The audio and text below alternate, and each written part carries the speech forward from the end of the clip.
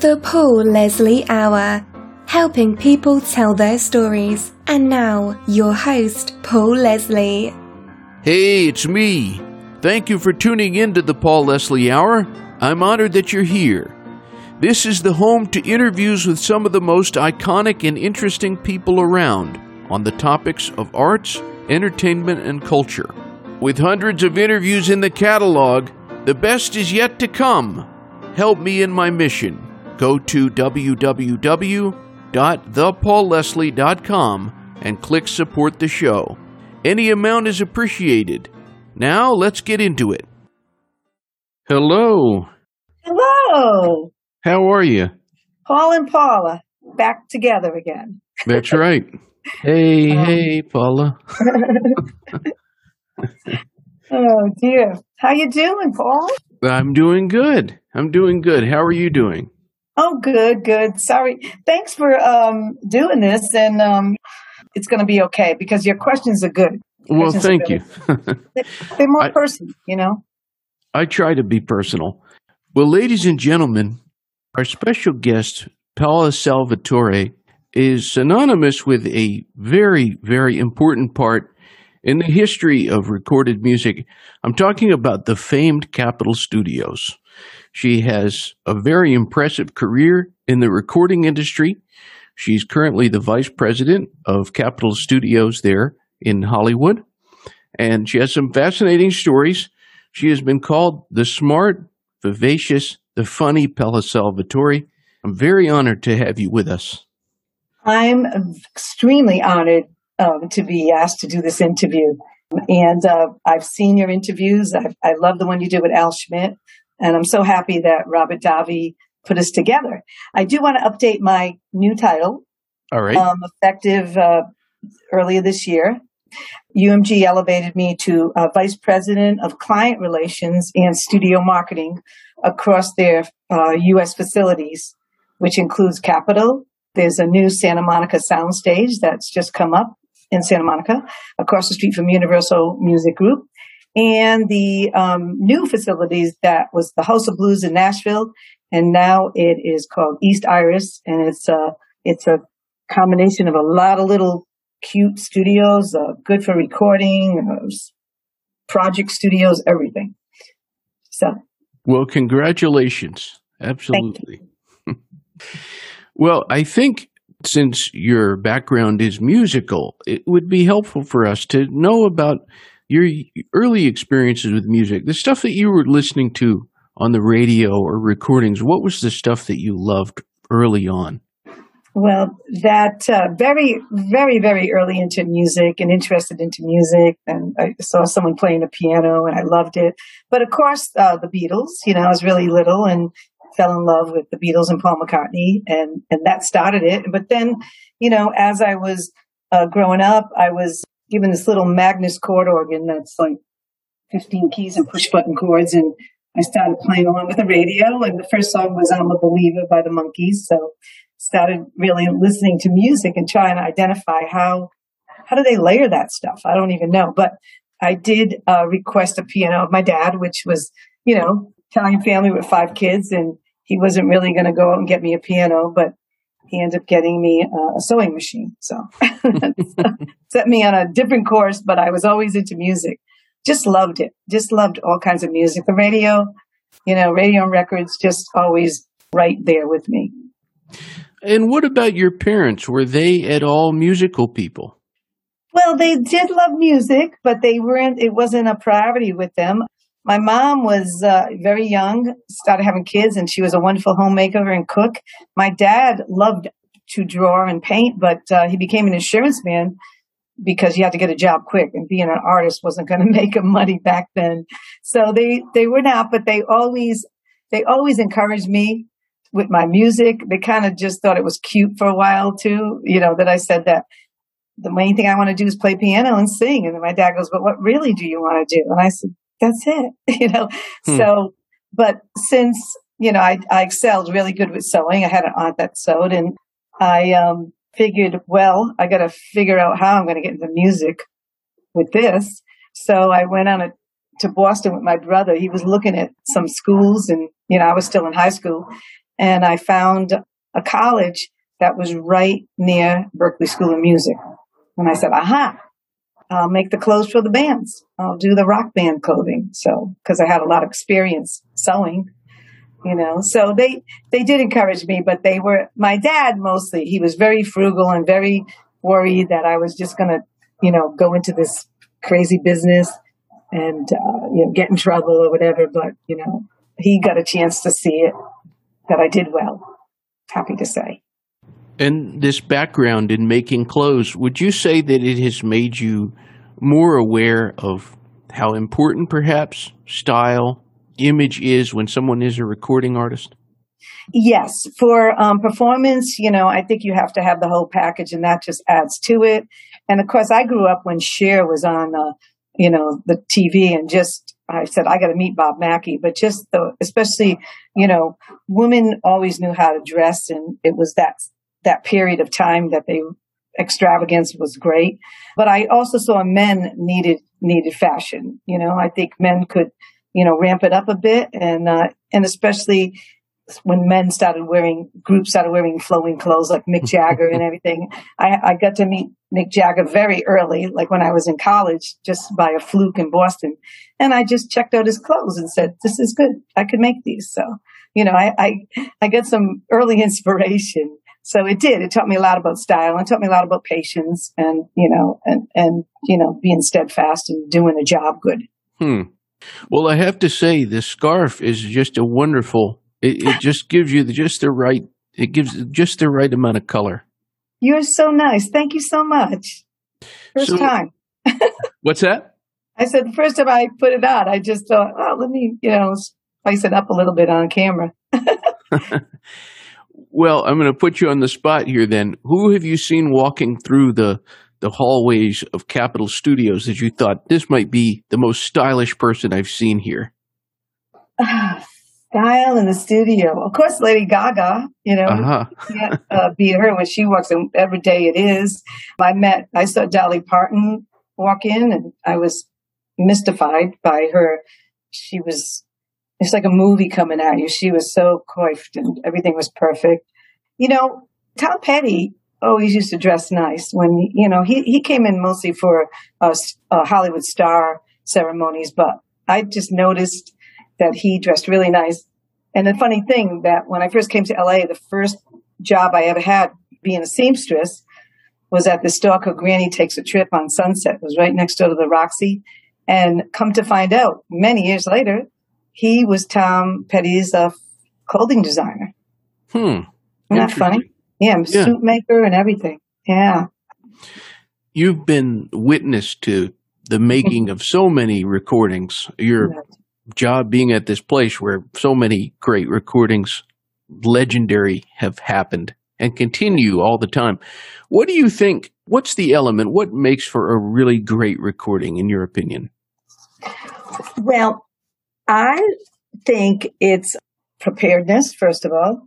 I think that's really going to be an important thing. I think you have a good positive energy with all the members of the band and keep that while you're in the studio. Of course, the song is the number one. Songs are number one. And I think that's why I say preparation is really good, because you should be ready to do the songs when you're coming in. And then a talented lead vocalist. Of course, talented band too. But I just think you have to have a really positive energy and know that you're going to create something magical. What would you say is the atmosphere, or what would you say is the mood that you're trying to set? Somebody comes to Capitol Studios there. What are you trying to achieve with the atmosphere there? First of all, totally hospitality is number one. I worked at Sound City for 9 years too, but I always wanted to make it a very friendly atmosphere, sort of like a concierge at a hotel, like a technical hotel, or, just having, when people come in, make them feel like you're joining a family and we're all interested in the same thing and making you have the most amazing music come out of it with the technology and the hospitality we can create. So friendliness is one of the main things. I always wanted people to feel like you're coming to my house and would love having you here, like a restaurant, concert. maitre d' at a restaurant. Make people feel special. When people go into Capitol Studios, I'm sure there's this feeling of reverence, excitement. I've never been inside, but just seeing it from the outside made my heart kind of beat faster. What about for you? This is where you work. You go in. How would you describe, what does it feel like to walk into the famed Capitol Studios building? You know, you take a breath and you go, and you see the pictures on the wall and you realize the history that you're walking into. And, you know, it affects everybody that way. They really feel it, the building, the vibe. I mean, even Sting, the first time he came in, he said, I've always marveled at this building from afar. I said, well, marvel no more, you're here. And even Bono, and we've worked with Justin Hurwitz, who was Academy Award winner for La La Land. And he said, I've always looked at this building and watched it. I'm so happy to be here. So yeah, I guess it's just an icon of musical legends. That's what that building, and you feel it when you walk in. You were mentioning earlier the late Al Schmidt, and that's just a name that will endure forever in the history and in the world of recorded music. Can you recall the first time you met Al Schmidt? Sure. He came in to check on doing the Natalie Cole Unforgettable album, and that was in February of 1991. I had heard of him, of course, and stuff, but always was a little curious because I hadn't met him. I was in a different mode at Sound City with different, heavy metal guys and stuff. So meeting Al was the class of a man that he was. He was amazing and nice to me. Just happy to be there. His positive energy was profound. And the way he took time with people and just kept the smile going on, he was just amazing to work with. And he did that every day that he came in. And I spent, almost 30 years with him. So I was really honored to have that chance to live that history with him and live his experience with him and be an integral part of booking those sessions for him. And I used to sometimes get calls from people who wanted to, do big band and stuff. And I said, do you know about Al Schmidt? And they're like, oh, gosh, yes. And I'm like, well, I could see if he's available. Because I always wanted to keep Al around because Al was the spirit of the place. He just kept everybody going. He would keep his doors open and let people visit as much as they wanted to and just give everybody the time to feel special about being with him. He was amazing. I love him so much, and I miss him every single day. There are things he said in that interview. I haven't listened to that in years, and I still remember things that he said, like he was saying, look, if you're going to go to the recording studio or whatever you're doing, if your job is just to sweep, do a great job sweeping. If you're supposed to make the coffee, make the best coffee. I'm hoping you can tell us about the heart of Al Schmidt. Who was this man? Yeah. He was a one-of-a-kind, special person. He had a beautiful gift, but he nurtured that gift from a very young age. He's a strong pursuer of passion, and that's where he leads all these students and people trying to make a go of it. He said, follow your passion. And like you said, do it the best you can. Know that every step is a step into the right direction of fulfilling that dream you have. And even up to in his late 80s, he still had that integrity and that work ethic that he just came in with a good attitude, always there to help, and just said, let's do a wonderful job together. He used to kid around and say, I told my wife I'm coming to work. Because he just loved being social with everybody.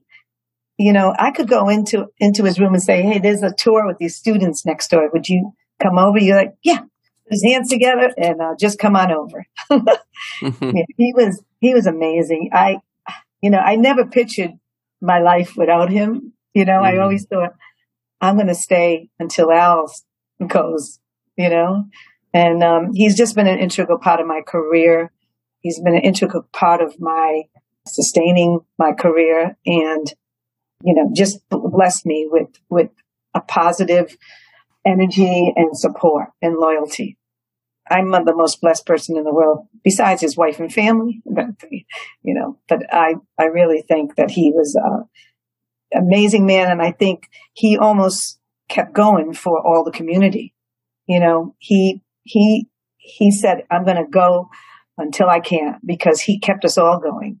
No one could complain about their aches and pains when they were around Al, because he ran circles around everybody. And what an incredible impression he's made, not only on personal levels, but just, gosh, so many credits you could never, you could never touch it all. That was what was hard about interviewing him. It just is a well that keeps going. I mean, even now I keep reading and I'm like, oh my God, I almost, I realize a lot and I've studied him a lot, but it was just kept going. And I read his book On the Record, sorry. And it tells of his whole life. And, he's like 6 decades of musical history. Yeah. God bless him. And there are so many very, very celebrated producers who have worked there at Capitol Studios. When I talk about great producers, who comes to your mind? I would say Phil Ramone, just watching him work, bless his soul. Tommy LaPuma as well, who did so many records with Al. They were booked in almost like every year. And the Diana Krall records, the Paul McCartney records. And also, I always thought David Foster, superstar. Burt Bacharach, he's an amazing producer. Just so many projects he's worked on.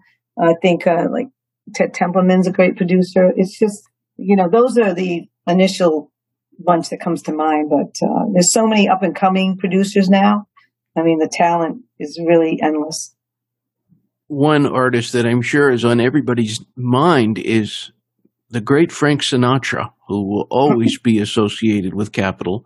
Mm-hmm. Can you tell us about your interaction with him? Was that something? Was that kind of something that made you nervous to be in his presence?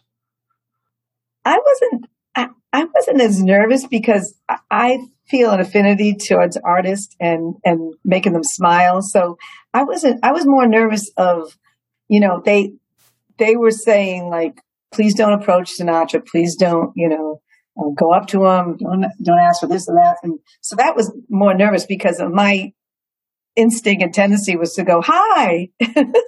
And so when, he came in and he didn't like the setup and we had to change it all and he kind of left in a huff and then he ended up coming back, of course, and history was made. Phil got him back and everything was fine, but no one really approached him in the hall. But one day I was walking up the hall in front of him and he was going to go the wrong way. And his manager said, go that way up the hall. And he said, follow that, huh? And I'm like, did I just hear that? Okay. So when he got to the top of the hall, when I got to the top of the hall, I waited and I said, hello, Mr. Sinatra. My name is Paula. I wanted to meet you. And he said, oh, so nice to meet you. I'm going to have to come back and sing another day. And I'm like, oh, you'll be fine. So that was that day. And it was a few days of it, but it was the world.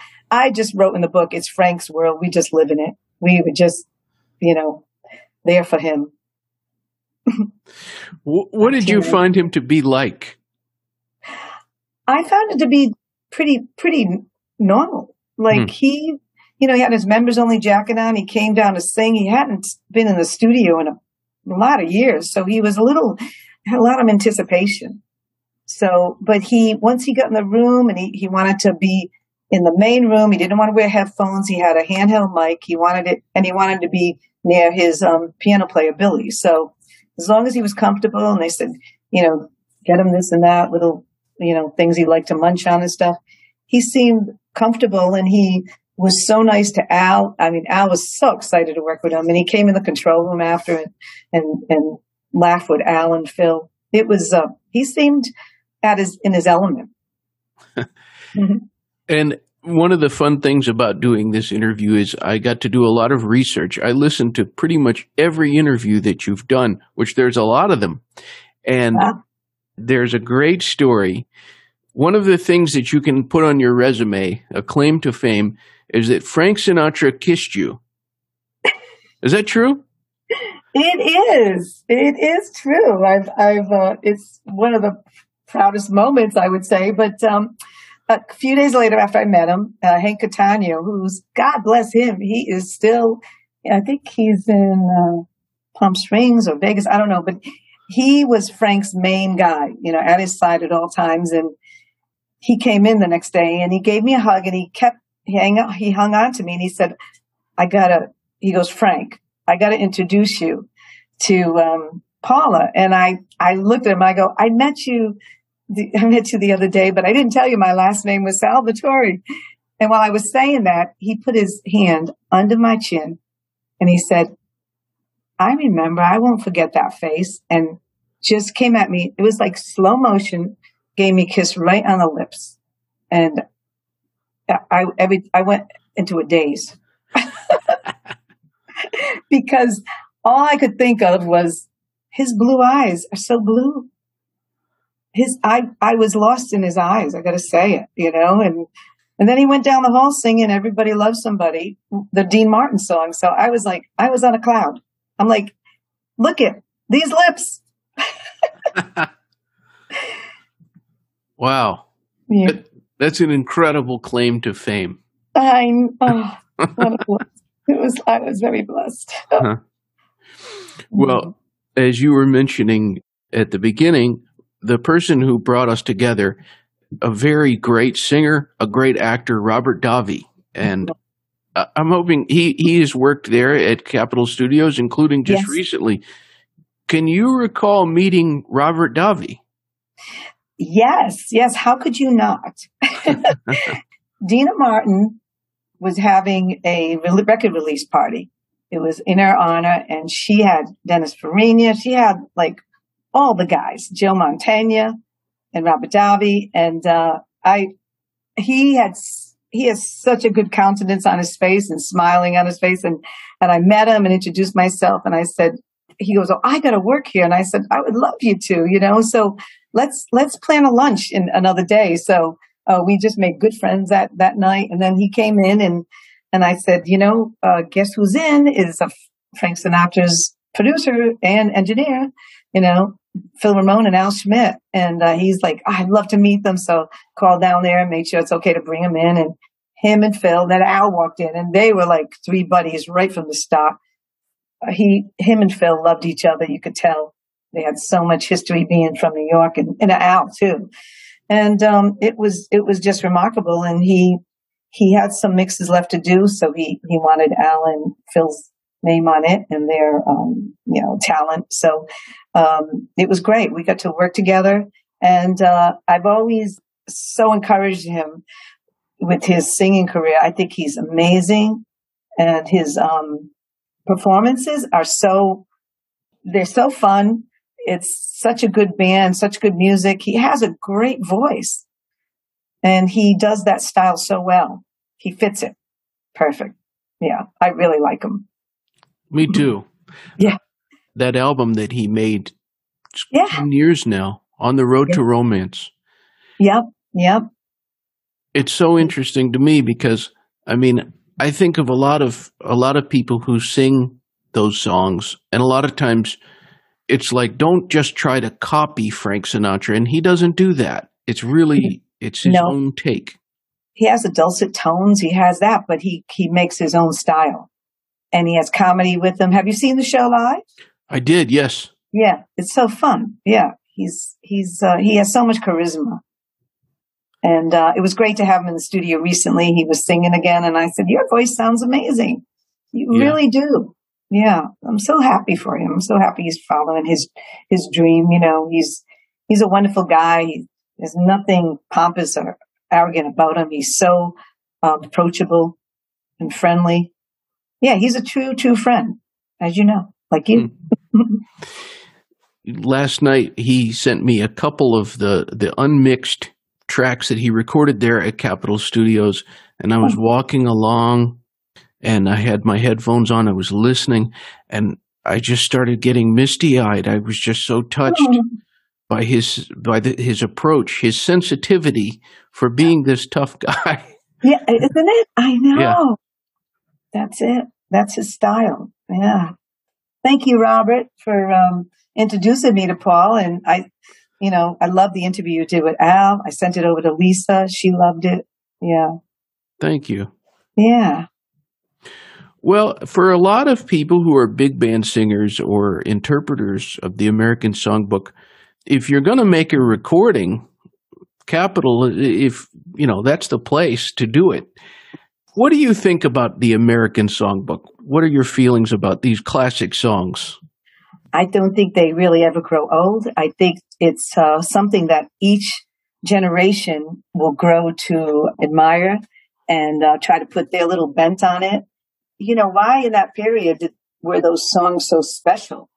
They because they were fresh and creative, and it just established America's sound.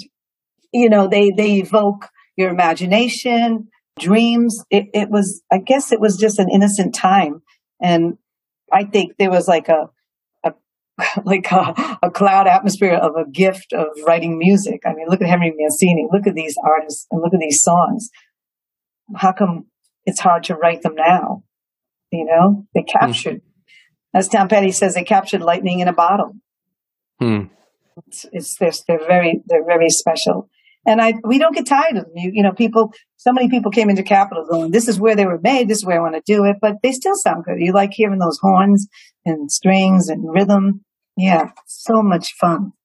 You have said in interviews, I've heard where you said that Capitol is a place where really it's a versatile place. You can let your imagination run wild. There's all kinds of things. It's not just strictly you go there to sing and record. One singer, you were mentioning that the Beatles were what you were listening to early on. I'm talking about Paul McCartney. A few years back, he made this Kisses on the Bottom album, singing these classics. And then he did something really cool, I thought. Paul McCartney live at Capitol, which people can, if you haven't heard those, they were released as recordings. Yes. Do you have any memories of that experience? Oh, embedded in my soul. Yeah, that was an amazing time. It was the top of the year. He'd come in to do stuff, and they're going to have a week rehearsal. We had just finished renovating our console. So it was so stressful to get everything. I mean, there were guys under the console. Our Kelm was spearheading that, and it was right to the pop, right to the dot. And Al going, are we ready? We're ready. So they did rehearsals all week. Paul was in every day. He was elated. It was the thought of going live to iTunes was like panicking. I think I was praying every day in advance, and they decided to give Paul a star on the Hollywood Walk of Fame on that same Friday. Friday night was a live show, but Friday at noon they decided to give him a star outside, and so that was just kind of a last minute call. It was so much pandemonium and so many people. Everybody wanting to meet him, but all he wanted to do was go back in the studio and wait for this, show to begin. And then it was like, they had an invited audience, limited. We were ready to go live. I sat on the couch in front of the console and just said, oh God, please let everything go well. Let everything go well. It's like, it's enjoyment and stress at the same time, but it's like the best kind of stress. And Al made it sound so good. And it was, that's why I really believe in live. So much of everything, as they say, it's live, but it's, pre-recorded, as you know, but this was live, and Paul said, I want to start again. It was released as a video, and it won a Grammy for best video that year, Live Kisses. And so I suggest people watch or listen whichever one they prefer, because what a special musical artifact. It is beautiful, the way, having worked with Diana Krall in the studios, and just really a special touch. And Paul, these were songs that Paul loved when he was growing up. So it was really special. Yeah. That was like the most amazing time. But I met Paul a lot at the studios and stuff, but that week was like, my cup runneth over of Paul McCartney. I was like, all right, he is amazing. And he is so nice. Him and Al got along so well. And he just loves what he does, and he loves people that love it too. It's amazing, man. Amazing. Well, on that note, you said he was so nice. Who would you say is the nicest person that has come to Capitol Studios? Besides Al Schmidt and Paul, James Taylor is amazing. I mean, Sting is cool. So many, God, I mean, so many. There's a plethora of artists that are nice, but I would probably say more. There's less not nice people because when people come down the halls and they smile, and it's like, is life that bad that you're here and you're going in and you're seeing all these major influences on your life as you walk down the hall, and you're going to go in and record and sing on some of the same mics that Sinatra sang on, or Nat King Cole, and Natalie Cole was a beautiful, nice person. Diana Krall. I mean, they're so polite and so loving, and I even met Barbara Streisand down there. She was nice. Never mind all the people that are involved around, people, managers and engineers, but it's like it's not hard to tap into that beautiful energy and smile and greet people and give them a hug and say, welcome back. It's a happy event. So try to make sure people want to be nice, encourage that. You mentioned James Taylor a second ago, and it seems like I've noticed that if somebody keeps making recordings, if you keep making records, eventually all great singers, they all make an American songbook album. You get around to the standards eventually, and James Taylor has done that now. And tell us about, what did you think of these recent interpretations that he did? I think the album was called American Standard. Yeah. I think he might have won a Grammy. Yeah, I think so. Yeah. He has the charming voice and the spirit that he could do anything, but I think it's nice, his rendition of it. The same for Bob Dylan, coming in and doing all the songs with Al. It's just, I think it's beautiful. I think it's their part of keeping that music alive and making sure new generations hear it, and just the melodies and the music. It's beautiful. He's a wonderful guy. The last concert that I saw before all the shutdowns was Tony Bennett. Wow. And it was Valentine's Day 2020, and James Taylor is going to be less than a mile from where I am right now. And I'm thinking that he's going to be performing at an outdoor amphitheater here. And I'm thinking that might be the first show back. So it's like, that feels right to me. Yes. I would agree with you. In fact, I was checking out his tour to see when I want to go, because I don't miss it. I don't miss his tours every year, and he's been so gracious to me, and I've introduced him to my family. He's just, I'll send you a picture of just hugging him. Oh, nice. Yeah. He's a dream. He's amazing. And that would be great. I went to my first concert a couple of weeks ago in Nashville. I went to the K-Love Fan Awards. It's like it's put on by K-Love and the gracious people there. Bill and Brian invited me, so I got to see them, and it's just a great array of the top Christian bands, and it's a Fan Awards, and it was at the Grand Ole Opry. A wonderful concert. It was like things are back. It was the first concert in over a year and a half. What do you think of Nashville? I think it's cool to visit. I don't know if I would want to live there because of the ocean. I love the ocean, right. But it's a booming town. The restaurants are great. It's really alive. People are it's a very social place. And so many of my friends move there, and artists and producers. So, it's fun because I just go to visit. I went for a week and I went to dinner every night. And you can grab people together. It's like, okay, why don't you come and you come? And everybody's, cause it's a down home place. Everybody's ready to go out, especially after COVID. Well, so much of this interview, we're talking about Frank Sinatra. He kissed you. You're hugging James Taylor. And I remember Al Schmidt talking about something that it blew my mind. He said that he hugged Bob Dylan, which you don't think about somebody typically hugging Bob Dylan. He did, because Al is the greatest hugger ever. I mean, when Al puts his arm around you, he's so strong. You know, he'll just hug you and he'll pat you and it's like so amazing. So I'm sure Bob was like, you know, okay, smiling, but you better get used to it because this is going to be a daily thing, Bob. And he did. Yeah. Bob was really nice to have in the studio. It was kind of like, you know, an icon walking down the hall. It was crazy, you know, but he brought his big tour bus. We parked it in the upper parking lot so he could have a place to go get a break when he wanted to. And he'd go off and go into his, you know, take a break for a couple hours and come back. Yeah.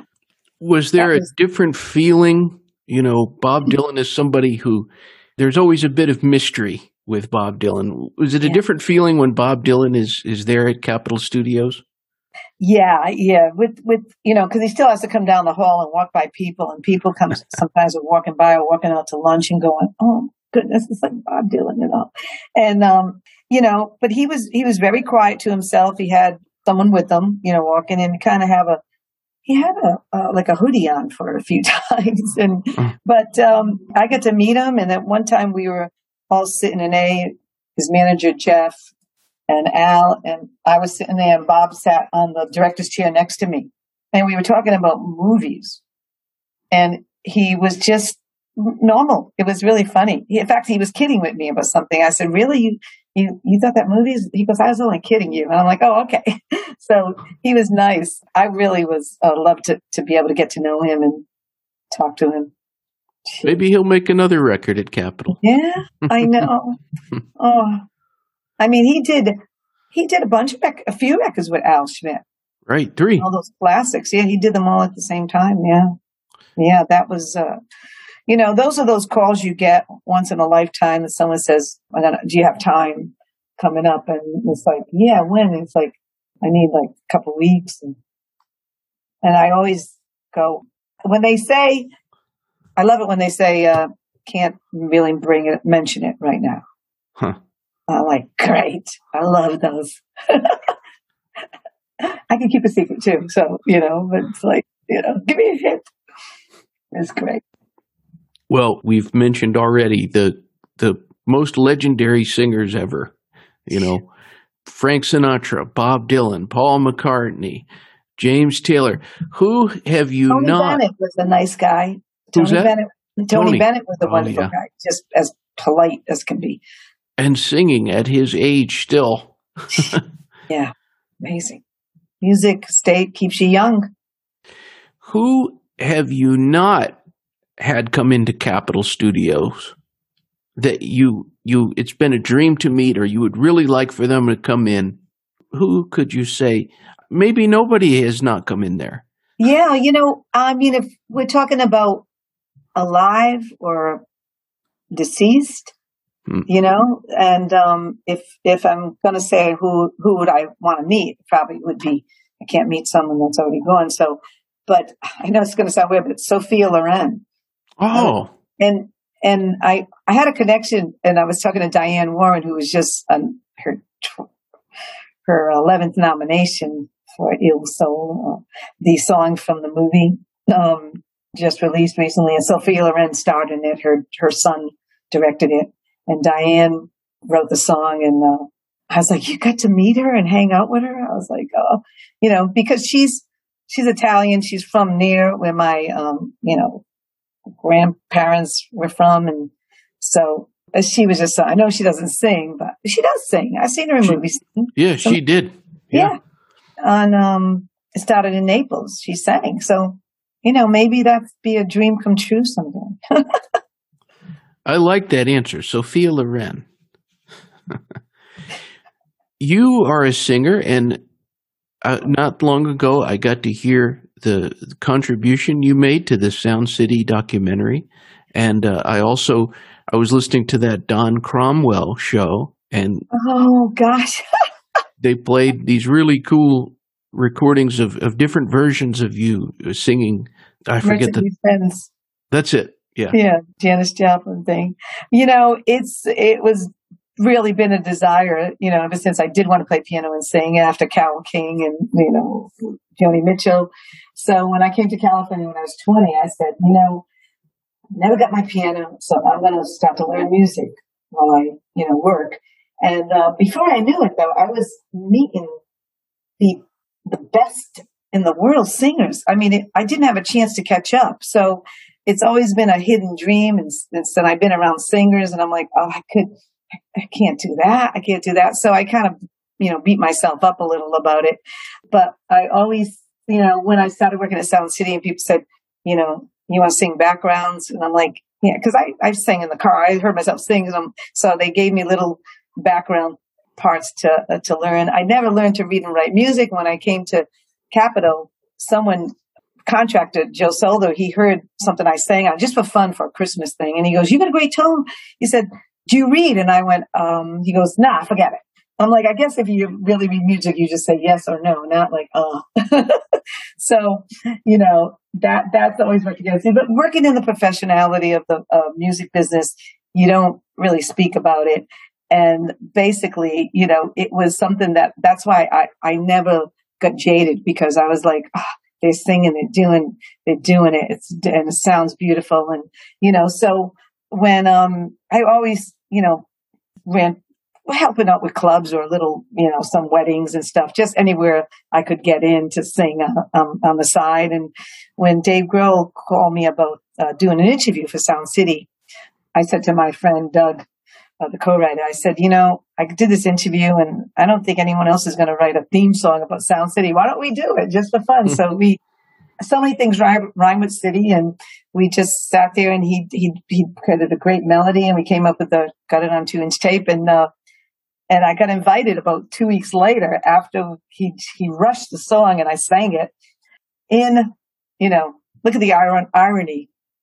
I'm running studios all these years, and I sang it into a computer in his garage studio. He did all the parts, and I thought, well, maybe I can go into the studio. But Dave invited me down, and we played the CD. I got enough gumption up to just say play it, and he said, cool. And then 10 months later, he said, I'm putting the demo. I'm like, oh, we're not going to do it over. So he said, I'm putting the demo. It sounds like an end title. So that was a dream come true. I said, I always want to get a song in a movie. I didn't know I had to live it, but it was such an honor. And just to be like, here's a part of my life. And I got to write a song and sing it, and I was with all my peers there. So that was incredible. Thank you, Dave Grohl. He really did a lot for me. Do you write a fair amount? Not really. I have a friend that we wrote a couple of songs together, but, just in spare time, just trying to come up with ideas, write lyrics, that's something I should have, even on the side pursued, but, all those years, I could have been studying guitar and piano. I have enough of them. I have a piano. I have a couple of guitars, but it's just, I think I'm intimidated by the greatness that is all around me. And, one time when I was older, my dad said to me, I'm sorry, I didn't get you piano, but that's your love. And I said, Dad, if you did, I might have had a quick rise and fall and then ran home. I said, but since my love and passion of music got so strong, and I found a way to be around it without having to perform. It was like I didn't even know about recording studios till I went down with my friend Vinnie Poncia, who produced Melissa Manchester. I got invited to a session, and that was the first time I saw a studio. And that first time I saw that there was an office connected to a studio. So that started the whole wow, I could be around it. So I stuck around. Is there a song that is particularly meaningful to you? Gosh, that is that's a tough one, because I love so many.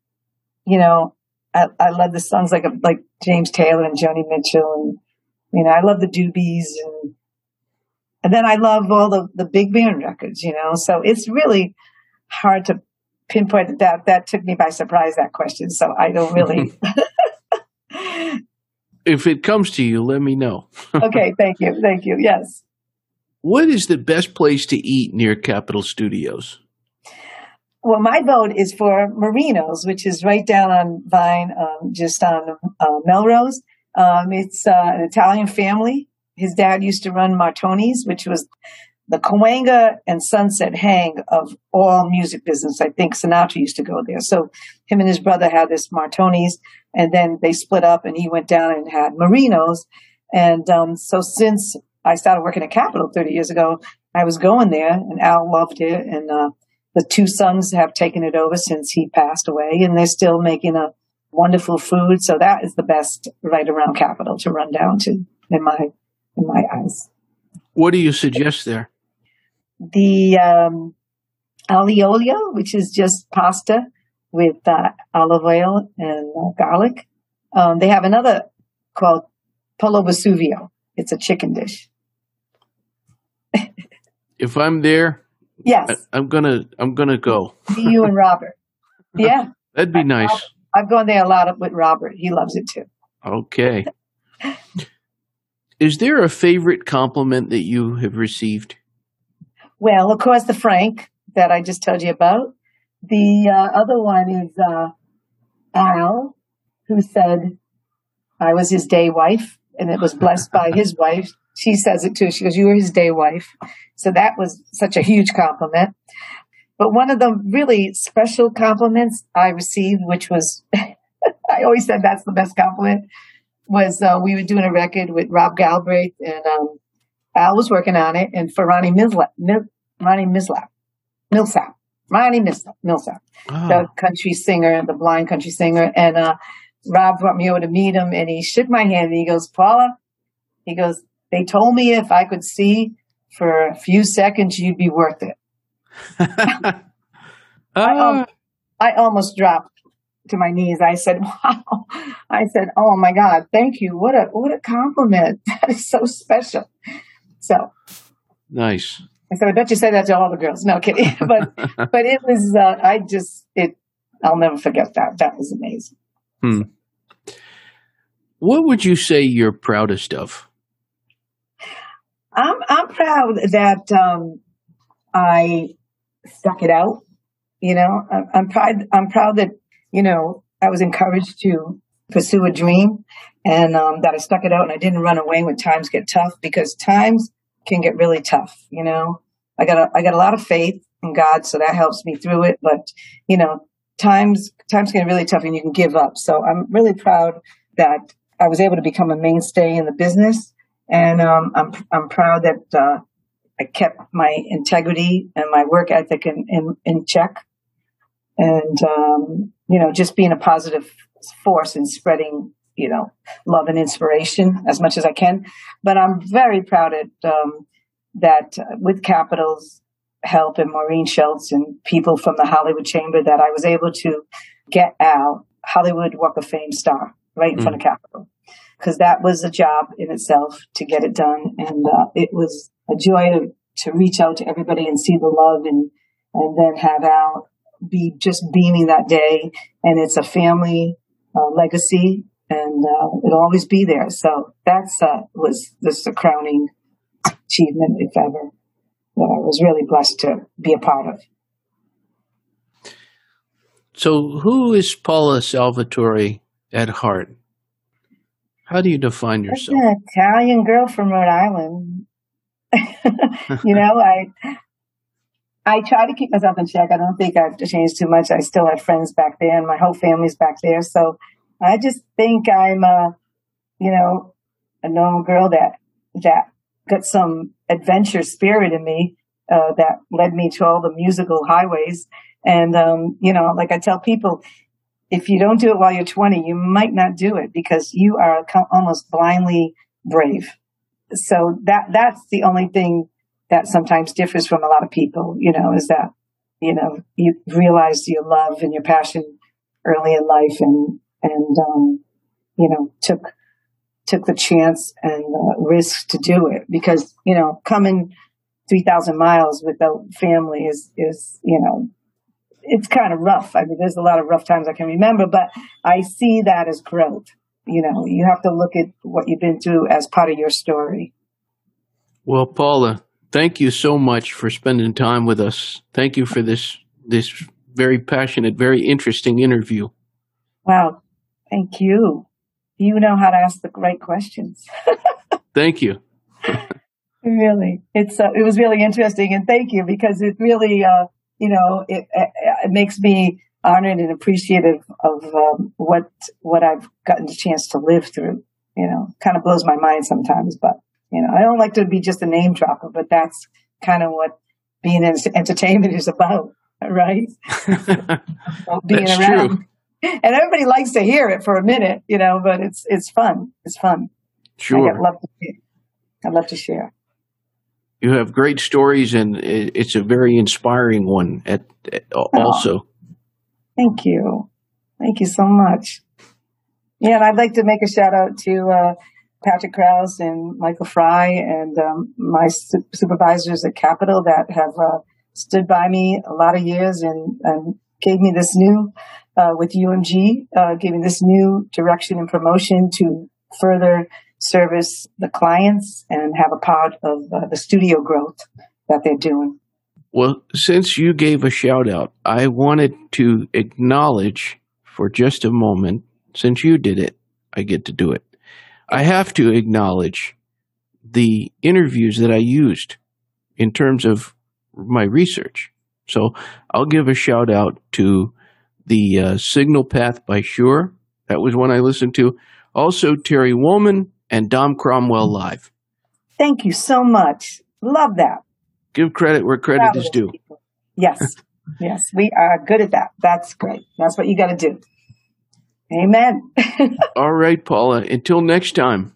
Yes. Thank you, Paul. That was a lovely, lovely time. Thank you. All right. Till next time. Okay. Talk to you soon. Bye-bye. Bye-bye. Ba ba ba da beep ba boop da boop da beep ba da leap ba knock da bees I walk on to sugar get it no it oh is it and gaga kiss I go oh is it I'm swagging I believe it's a good but don't talk about again goodbye.